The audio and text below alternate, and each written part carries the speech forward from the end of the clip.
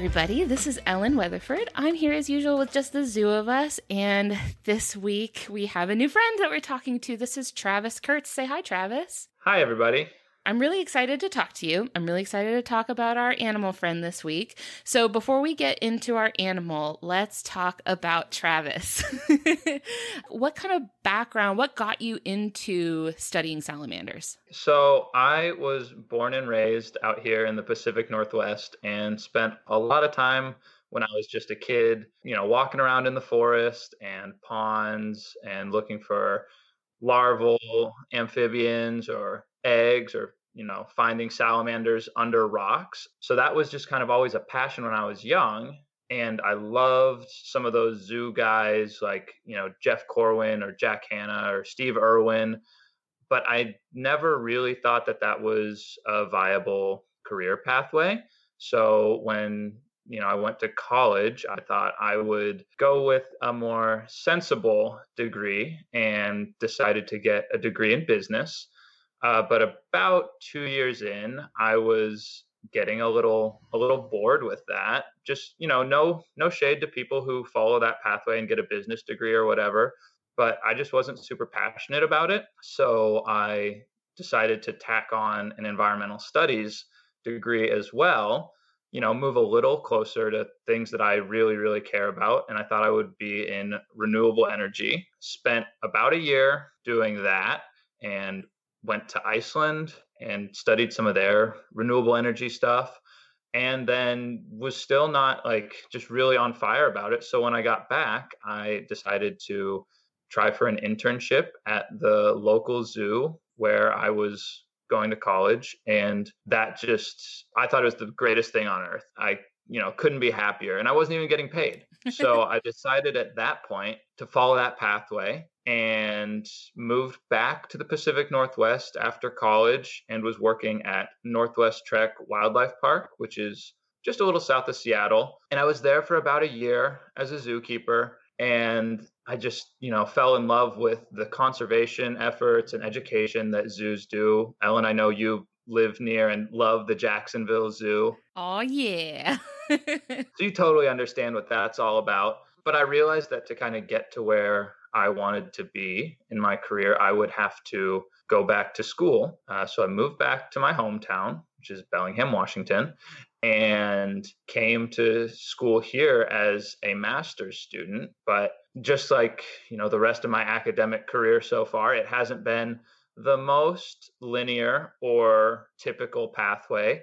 So I went with this program where it's a build your own master's degree. What? Yeah. That sounds really cool. It is. And it was really frightening, right? So normally, I think for most grad students, you kind of find someone that you want to study with, and then you find a project in their lab that really is exciting to you or that will take you on, and you go with that. But I kind of did it backwards in that, I found something that I wanted to study. When I moved back out here, I was like, oh, there's so many salamanders and other amphibians that live out here. I wonder what kind of threats are impacting them. And then I found an advisor and a committee who were willing to take me on. And we built a project and a program together. And so that's kind of how I ended up studying torrent salamanders for the past couple of years. That sounds like not only is it a really cool thing to study, but it's one of those realization of a childhood passion, you get to kind of go back to your roots. Yeah, absolutely. So for the longest time, I thought I wanted to take care of maybe birds or big exotic reptiles like Komodo dragons and the huge, constrictors or things like that. But, I just kind of fell in love with these relatively understudied, kind of underappreciated, and definitely threatened group of animals. And so now I just love salamanders. I can't get enough of them. That is a great opportunity to talk about, first of all, what salamanders are, because I think it's very common probably for people to not really have a good idea of what a salamander actually is. It would be a very logical assumption to make, to look at them and see, well, that looks quite like a lizard. Yeah. And assume that it is a reptile, but it is not, correct? No, they're not. So that's a great point. And they totally look like lizards. They've got the same general body structure. They've got, the long tail, the four legs, built kind of low to the ground, generally not real big, but they are actually amphibians. So they're going to be more closely related to frogs and caecilians, which are kind of like a snake-like amphibian, but that's a whole different thing. My study species in particular is Rhycotriton olympicus. That genus name, Ryakos, is Greek for stream, and Triton is god of the ocean. So I think that's like as a little gods of the stream, basically. I think that's a pretty cool name. That's very powerful. Yeah. For how small they are, they have a very powerful name. How big are they? They're a couple inches long when they're fully grown. They're about the size of maybe your pinky finger or something like that. And when they're itty bitty little babies, they are about the size of like the end of your thumb. So, you think of like your knuckle to the end of your thumb. They're just tiny, tiny little things. And so they were discovered in 1917 by Helen T. Gage, a notable early female herpetologist. They are endemic to the Olympic Peninsula in northwest Washington state. If you're not familiar, it's about as far west and north as you can go in the continental U.S. And when I say endemic, I just mean that they're only found there, not anywhere else. There are 4 Torrent Salamander species, all of which kind of live between here and Northern California. And honestly, if you put like all 4 species into a bucket, you wouldn't be able to tell them apart. They're generally differentiated on like the genetic level, and they tend to live in non-fish bearing streams. So these salamanders and fish mix kind of like oil and water. They don't get along real well. I think it's just competition for space and resources. Torrent salamanders, though, they're pretty understudied, so we don't know a ton about them. No one's totally sure how long they live, but it's assumed to be, right around 10 years, maybe a little longer. That's pretty long for a little guy, right? Yeah, it is. And something that I wasn't aware of until I started studying them is that they stay as larvae for about 3, maybe 4 years. Oh, wow. Yeah. So, I just kind of assumed that it was similar to maybe a frog that you would find in your local pond, where it's like they're born in the spring, the eggs are in the spring, and then they hatch. And then maybe by late summer or midsummer or whatever, they've already, metamorphosed into a terrestrial form. But because they live in streams and there's that constant water source, they take much longer to reach their adult phase. And so, yeah, I would say given how small they are and how small things generally don't live all that long, I think they live for a while. That's pretty good. I think that is probably a good transition into our ratings. Yeah. Because our whole thing on this show is that we review animals and rate them out of 10. And our first category that we rate animals on is effectiveness, which is adaptations to their body that let them do a really good job of the things that they're trying to do, or maybe a really bad job. I don't know. Maybe we're about to learn some stuff about torrent salamanders. These are things that are built into their body that let them do those things, whether it's catching prey if they're predators, if it's evading predators, or it's, camouflage, or anything that is built into their body that lets them do a good job. So what would you give the Olympic torrent salamander for effectiveness? I would say that the Olympic torrent salamander is pretty darn effective at what they do. So I gave them an 8 out of 10. That's pretty good. Yeah, they're pretty good at salamandering. And I have 4 reasons that I think they deserve this score.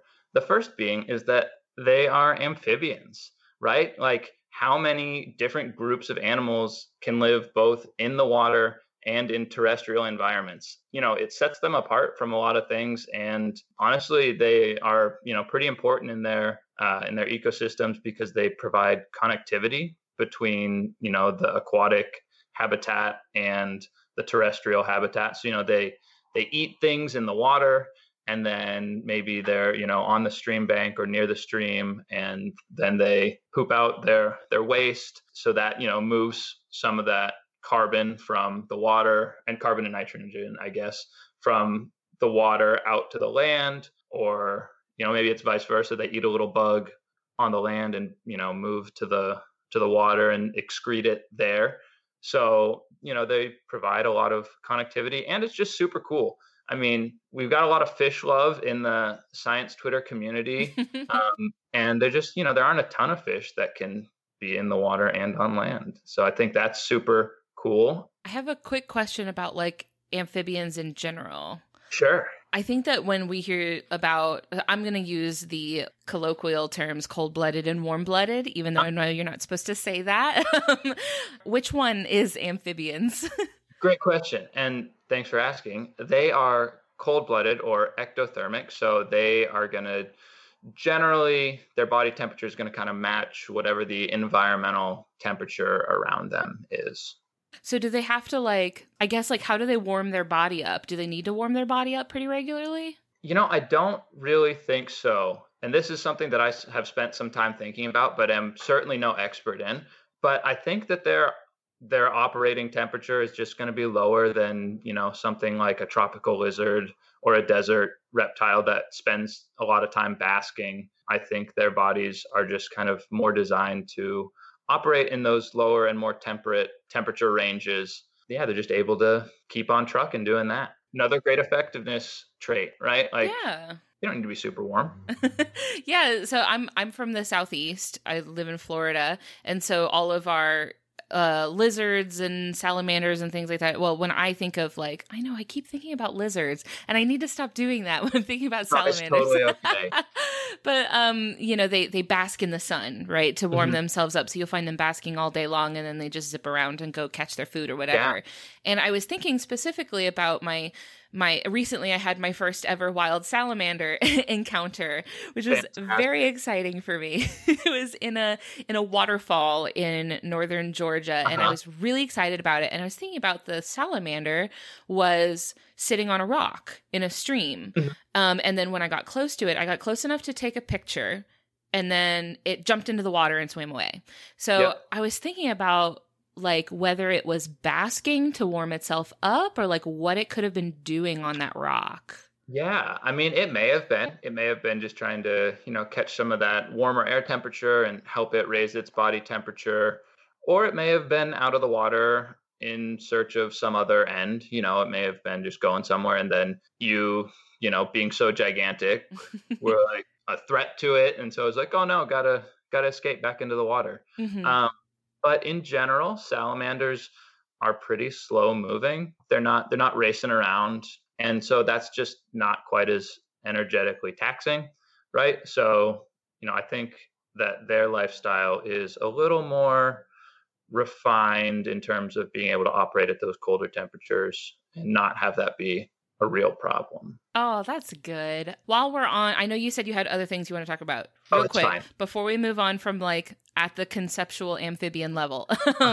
So are salamanders like frogs in the sense that they have to breathe through their skin? This is something I hear about frogs a lot. So they do. There's definitely gas exchange through the skin. That's an important way that they gain some of that oxygen that they need. And quick little side point, it's why it's not a great idea to handle them with just your bare hands, especially if your hands are dry and oily, or if you have lotion or sunscreen or whatever on your hands, because they have a really delicate skin chemistry.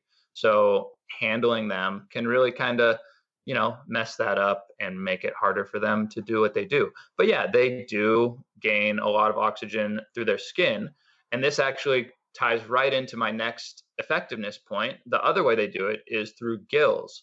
So for those of you that have been with Just the Zoo of Us for a long time, I'm sure you remember the axolotl episode way back. And if you haven't been with Just the Zoo of Us that long, go back and listen to it. It's a great episode. You'll learn a lot more about salamanders. It was a lot of fun. Yeah, it was great to listen to. But when you think of axolotls, you think of those big feathery gills, right? And those are super important for gaining oxygen. The reason they're so big and that they have so many little fronds is that it helps them to transfer oxygen more effectively because of all the surface area, right? So, they're found in lakes and water bodies that aren't moving quite as much. So they really need to kind of generate that gas transfer themselves. And sometimes they'll even kind of move their gills back and forth. But torrent salamanders, because they live in cold, moving waters that are relatively oxygen rich have these teeny tiny little gills, especially, when they're larvae, they're external. And then once they metamorphose into adults, they kind of go inside their body. So that's the other way that salamanders gain oxygen. That made me think of one more thing. Yeah. When the Olympic torrent salamander, or the torrent salamanders in general, I suppose, when they're babies, what do they look like? Do they look like tadpoles? So that's a great question. Salamanders in general, when they're born at the very earliest stages, a lot of them have like 2 front legs and the gills, and then no back legs, which they quickly develop. And then they have like kind of the 4 legs with the gills. And so that's what I think of when I think about torrent salamanders. Not a ton is known about like the egg laying or early life stages of the torrent salamanders. There are only a couple papers out there. So it's a relatively like unstudied portion of their life cycle. But yeah, they just kind of look like smaller torrent salamanders. They have some similar physical characteristics, but their color is a little different. And they're just, these teeny tiny little baby salamander looking guys. And no bigger than like your thumbnail. And when they grow up, I realize we haven't even touched on this yet. When they grow up, what do they, like when you're looking at a torrent salamander, like what are you seeing? Yes, you see like the salamander shape, but what is their coloration and what kind of markings do they have? Yeah.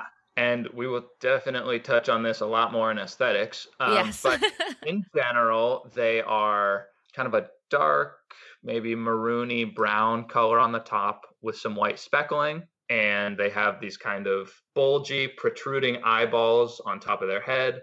And then the underside of the body is a brighter color, so usually pretty yellow. Yeah, other than that, they just, the kind of the typical lizard-like shape, but very smooth, obviously no scales. So just very smooth and sleek looking. So that's generally what the Olympic torrent salamander looks like. And you're doing so good with these transitions because that leads me right into my next effectiveness point. And it's this strategy called aposematism, which is really just a fancy way of saying like the animal advertises that it's not worth eating. And as I'm sure you're aware and your listeners are aware, because you've talked about brightly colored animals before, usually in nature, brightly colored means don't eat me, I'm poisonous, or I'm going to be really gross tasting, or something like that. So the bright color of the underside of the salamander is considered like an aposematic adaptation for its predators, which, kind of a little sidebar here, it may or may not have that many natural predators. There's not a lot that's known about that. Scientists kind of hypothesize that maybe garter snakes eat them, or maybe another salamander species that lives in the same stream called the Cope's giant salamander. And they get to about a foot long, so they're much larger. But we're not really sure what's eating these guys. So if this is like an aposematic coloration, does that imply that they are poisonous? I don't know. Oh. I've looked for any sort of confirmation one way or the other.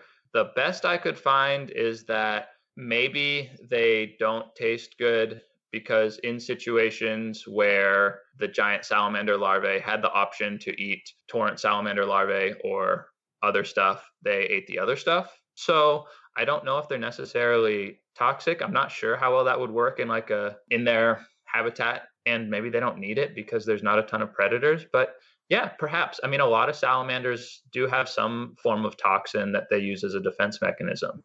But I did not include toxins in their effectiveness. So well, at least they've got the colors, right? Like, yeah, absolutely. Maybe they're just talking a big game.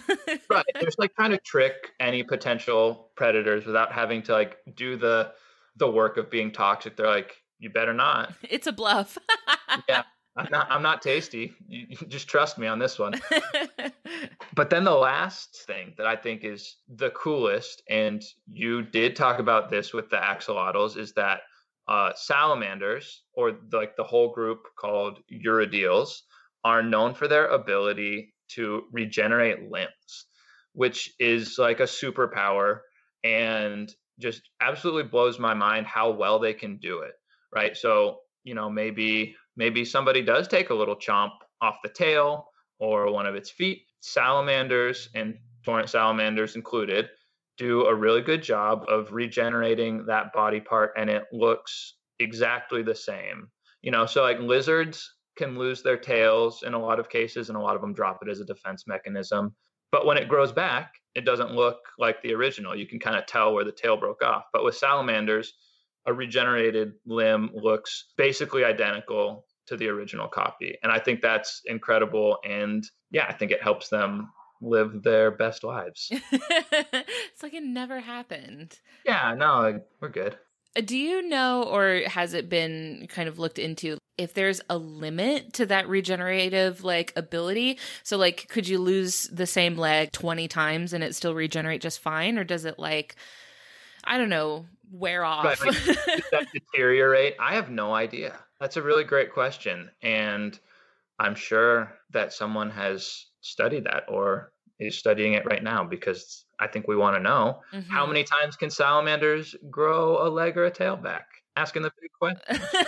But I'm thinking about it, and that would also be a really messed up thing to test out. I don't feel like I could be the one to test that out. That sounds highly unethical.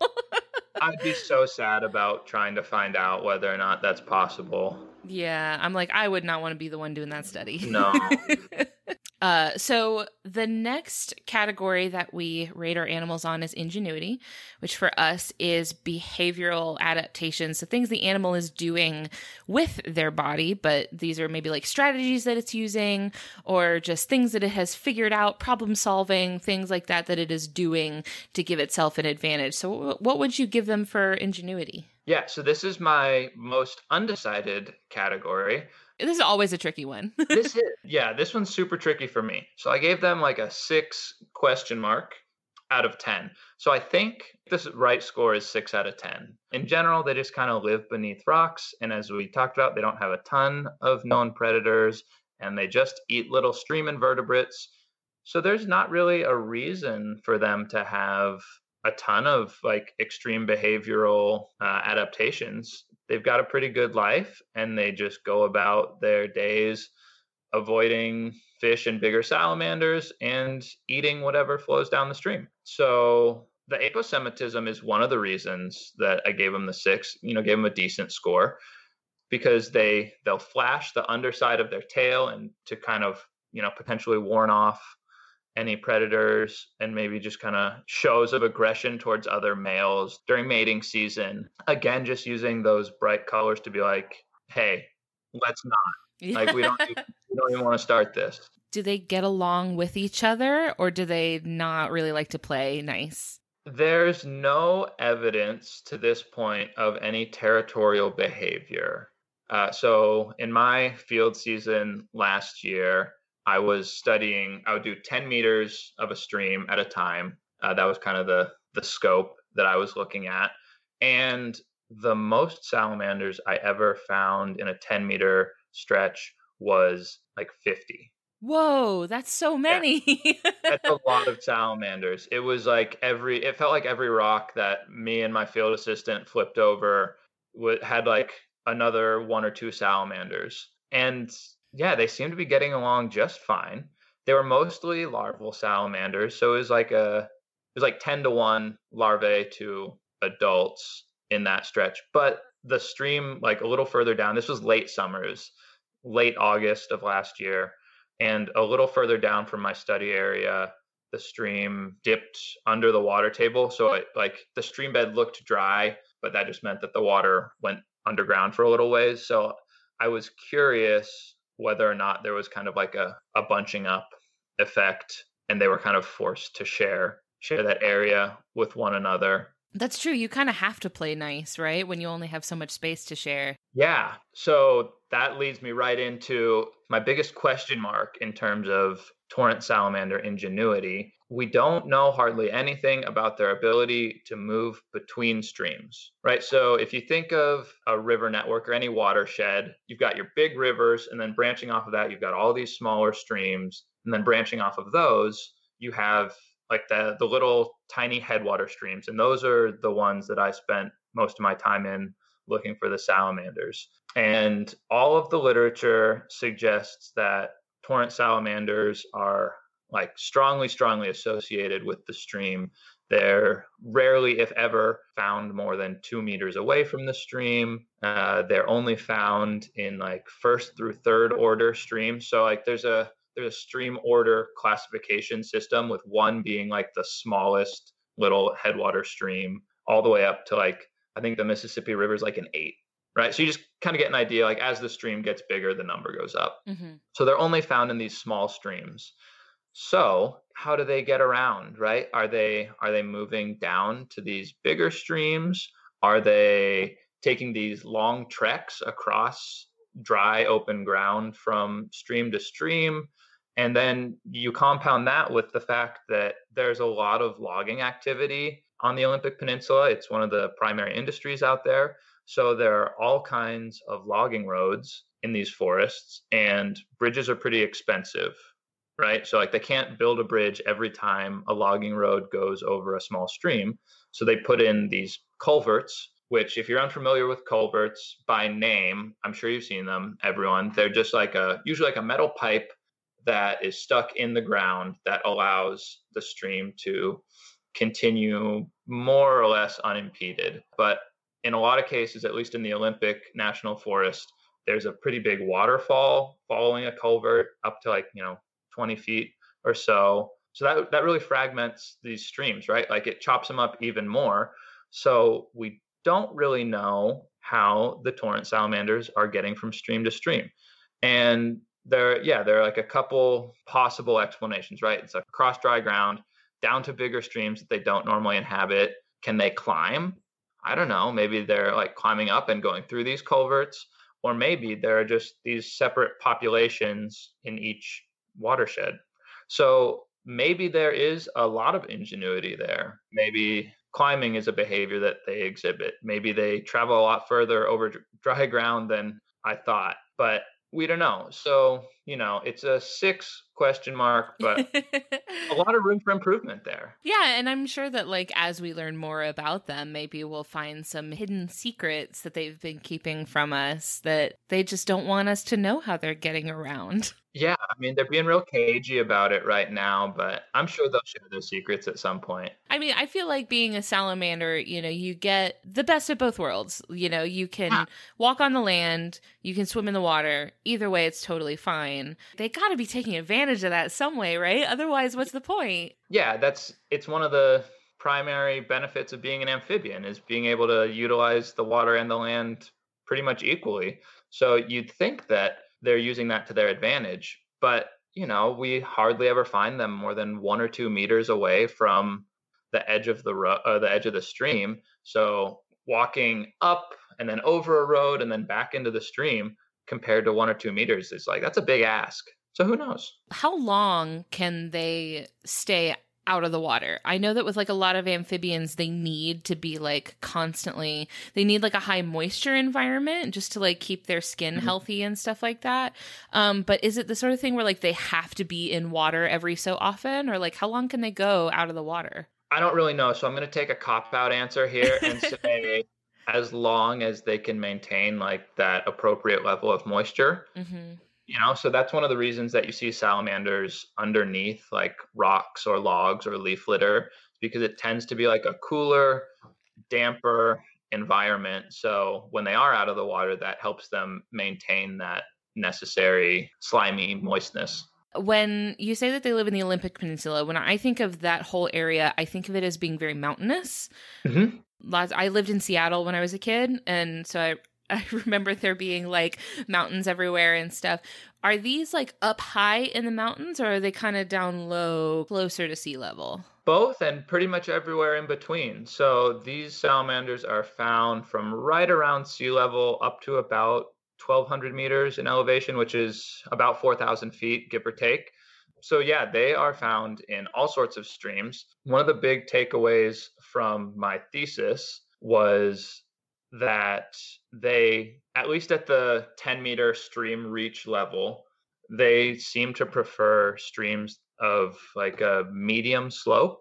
I think one of the reasons that they prefer that is that It helps flush out any sediment and turbidity that might be interfering with their ability to get the oxygen that they need from their environment. So, yeah, you're right that it is super mountainous, but yeah, they seem to love it. I've found them at the base of waterfalls, in kind of that splash zone. I've found them up above waterfalls. They will just take whatever they can get when it comes to the streams that they're in. Okay. Does the word torrent like imply that they are in like moving water? Like does that have anything to do with it? Yeah, I think so, but it's a bit of a misnomer, right? Oh. So, like when you think torrent, you think like the water's moving so fast, or like a torrential downpour is like Hmm. really heavy rain, but they're in like more gently moving streams. When I was measuring the flow rate of the streams, the flow was between like zero point 0.1 and like zero point 0.6 meters per second. It's leisurely. Yeah, exactly. Enough that the water's moving, but not just going to be like shooting these poor little salamanders downstream to their doom or whatever. I'm imagining them just like desperately clinging to a rock. Yeah, basically, like they just like shelter under whatever rocks they can find in the stream. It leaves so many like unanswered questions. It feels like a little like unsolved mystery, and that's very exciting to me. It's very exciting for me too, as someone who would not mind spending more of my life, studying these little guys. There's a lot that is yet to be known about what they do and how they do it. I think that we should know more about these species that don't get as much shine. They're certainly not charismatic megafauna. They're not even that well known in this region because they are relatively hard to find and they have a pretty small habitat range.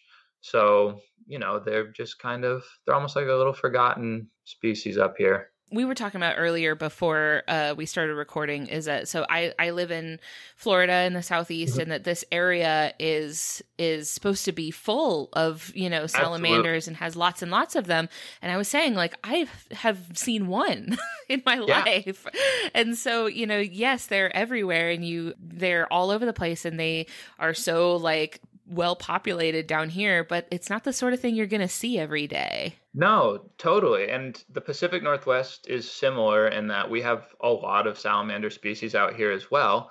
But unless you are intentionally spending a lot of time out in forests, like flipping over logs or rocks or leaf litter, which I don't really recommend doing because you're disrupting their homes, you're not going to see a ton of salamanders just out and about. It's not like those lizards we were talking about earlier that you might see on your back porch basking, or a snake slithering across the road. Salamanders tend to stay out of the way. So yeah, I think most people don't spend a ton of time, considering the salamanders that might be all around them. But in some forests, they are the most abundant terrestrial vertebrates. So there are salamanders all over the place.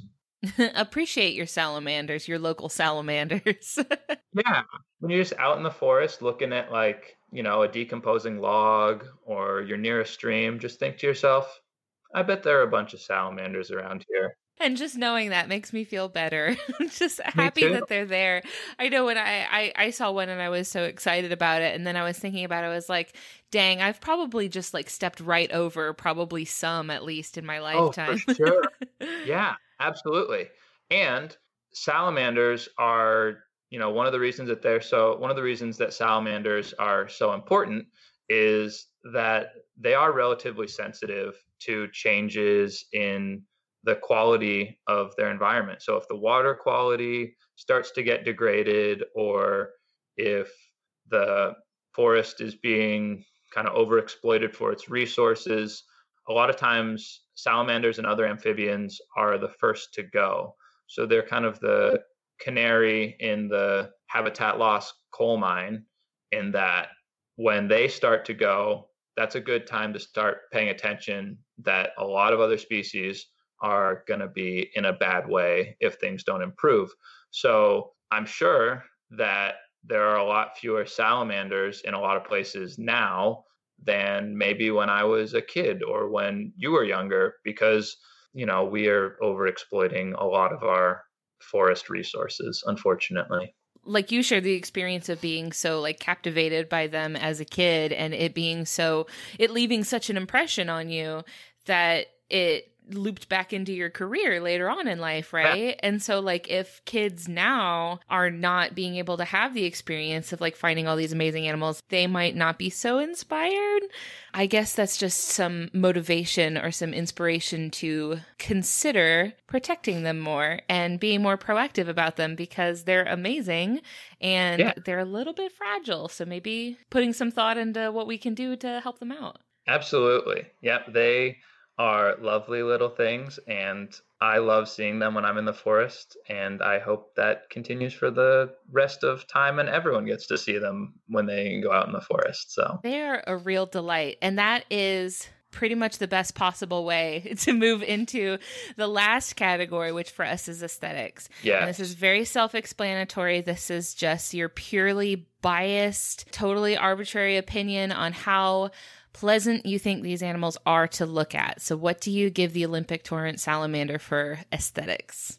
Oh, like an easy 10 out of 10.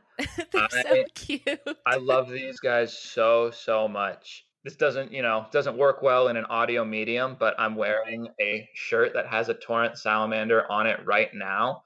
My incredibly talented wife like stitched one onto this shirt. I have an Olympic Torrent Salamander tattoo, actually. Like, I was so excited about the first one that I ever found that I like needed to immortalize it in ink on my body forever.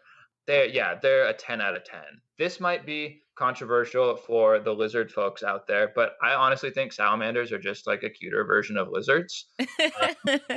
Like lizards can look really cool and imposing with like, the sharp, jagged scales. Like salamanders are all like round, soft edges.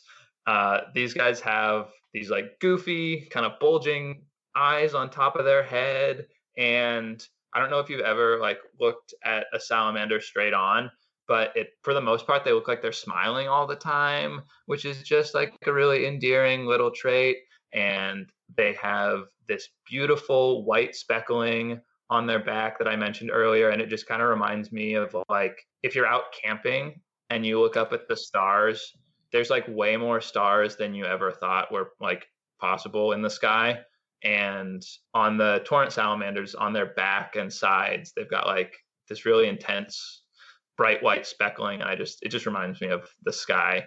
So I just think that they're like the cutest little things walking in the forest.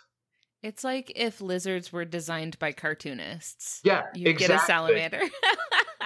You're like, okay, how can I make this, like 40% cuter or whatever? Lizards, but Pixar. Yeah, exactly. A Pixar lizard. And then like, they're also like, since they're usually have that kind of wet skin, they're also a little bit shiny. And like, shiny is like the best word I can think of for it, because they usually are a little bit kind of wet. And are they slimy? They can be, but it's more just like soft and a little moist, more so than like an active sliminess on their skin. They just kind of feel a little damp, or at least they should. I know you said you have worked with them and stuff, and you also mentioned earlier not to handle them with bare hands, but like, have you had a chance to like feel what they feel like their texture wise? Like, what is that like? So I will say that for my field work, I did a fair bit of handling, but there were some pretty like specific guidelines for things to do and not do when you're near handling. So like anytime I was getting ready to start looking for salamanders, first off, I did not wear any sort of bug spray or sunscreen that entire summer because I was worried about sweating and having it like drip down my arms onto my hands. That is a massive sacrifice. Yeah, when you're out in the forest, it is. There were a lot of bugs that were pretty pleased that I didn't use any sort of spray, I'll tell you. You were their best friend. Oh, they could not get enough of me. I was just a walking buffet. But yeah, in addition to that, I would always like rub my hands in the dirt and kind of remove as much of the oiliness from my hands as possible. Plus, my hands were in the water when I was handling them because they were in the water as well. I didn't have to handle them constantly. I wasn't doing a ton of like body measurements, but there would be times that they were like trying to burrow away from me. So I'd have to get my hands on them so that we could confirm that it was a torrent salamander and not a different salamander species for the count. So yeah, I have gotten to feel them, and they are just that like soft, smooth skin. Usually they were just sopping wet, so I couldn't tell if they were like damp or tacky or, any sort of texture other than just like wet. I will say that torrent salamanders have absolutely zero chill. They like it became the signature way to, at first glance, tell what it was. If you flipped over a rock and it maybe like kind of wiggled slowly away, you're like, oh, that's probably a Cope's giant salamander. They're the biggest salamander out here, so they're not really afraid of much. But if you flipped it over and there was just like this mad squiggly dash, you're like, yep, probably a torrent salamander. They are just out of their minds when you find them. So real active little guys. I would be too if I was, only a couple inches long. Right? Like, I'm not trying to stick around to figure out whatever it is that just picked up my whole house and moved it. Let me sit here and consider you for a moment. No, goodbye. Nope, I'm out of here. That is all of our ratings for today. So thank you so much for bringing this comprehensive review of a really cool and underappreciated salamander. What else are you working on right now that you want people to know about? Yeah. So I am working on kind of translating my master's thesis on these guys into a paper. So just kind of taking a chunk of it and reworking it and fleshing it out a little bit that I hope to submit at some point. I'm super passionate about zoos. Zoos are my absolute love. So I am also working on a paper right now that's about standardization in zoo welfare and conservation practices. And I'm working on that with Kylan Gartland, who's a PhD candidate at the University of Oregon studying primates. She's an incredible collaborator. And I'm also just looking to get back into the zoo world now that I've finished my master's degree. So on the career hunt right now. Just as a quick update, since we recorded this episode, our friend Travis accepted a new position as a zookeeper at the John Ball Zoo. Congratulations, Travis. If you're ever in the Northeast Florida area and you like zoos, we have Jacksonville Zoo, which rules. We're very passionate about zoos too. We try to every time we go to a new city, we try to look up their zoo or aquarium and see if we can go there. Also, Georgia has the Georgia Aquarium, yes, which is the greatest place I've heard on earth. so much about the Georgia Aquarium and Zoo Atlanta for that matter. Zoo Atlanta rules too. We went there for the first time last year. Yeah, I've just never had the chance to get down there. One more thing I do want to plug, because I'm so passionate about amphibians and citizen science. Another thing I'm working on is a collaboration with Woodland Park Zoo, who have an incredible amphibian monitoring citizen science program. So I volunteered with them this past year and am now just working on doing a little bit with their nearly 10 years of amphibian monitoring citizen science data. But in general, if you, listener out there, want to spend a little time, helping scientists in your area find amphibians, I would check your local zoo website and see if they have some sort of amphibian monitoring program, because a lot of those programs rely on the manpower of people who are not paid scientists that are just interested citizens. And it's so helpful to be able to know what's going on with local amphibian populations. And maybe it's not a zoo, maybe it's some other nonprofit. So I cannot recommend strongly enough doing that. The current climate may not allow for that. A lot of zoos are kind of having to adjust these programs as they figure out what's allowed with meeting in person for trainings and whatnot.